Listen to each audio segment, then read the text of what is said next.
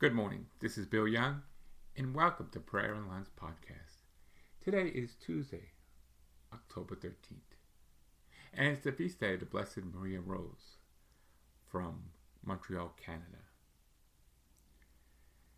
Today, the topic in the Walking in Phrase with Pope Francis, 30 Days on Care for Our Common Home, and it's day number 17.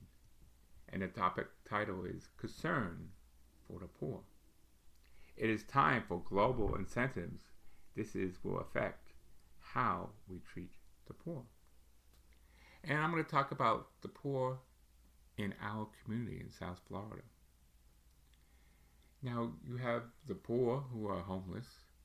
You have the poor, working poor, that come with situations where all of a sudden they can't work. And in particular if the child is sick.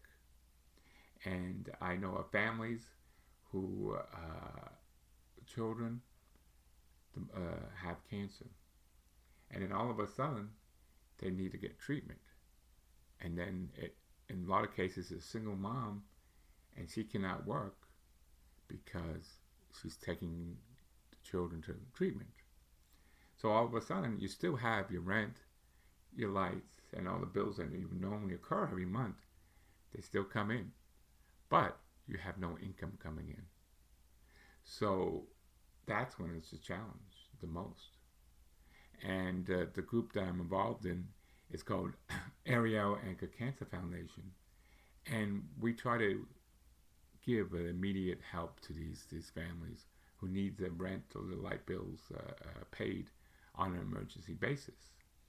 Because most of society, and it takes months for things to be set up where they could get help with the government or charities.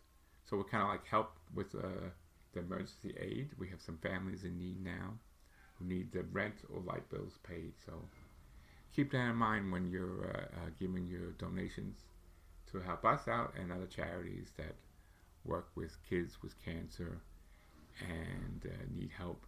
Their families need help paying their bills.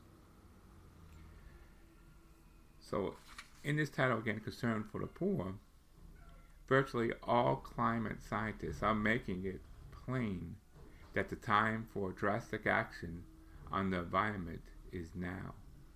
And they caution that they may already be too late to stop some of the damage. Some people reject the scientific consensus and say we need more time to study the problem.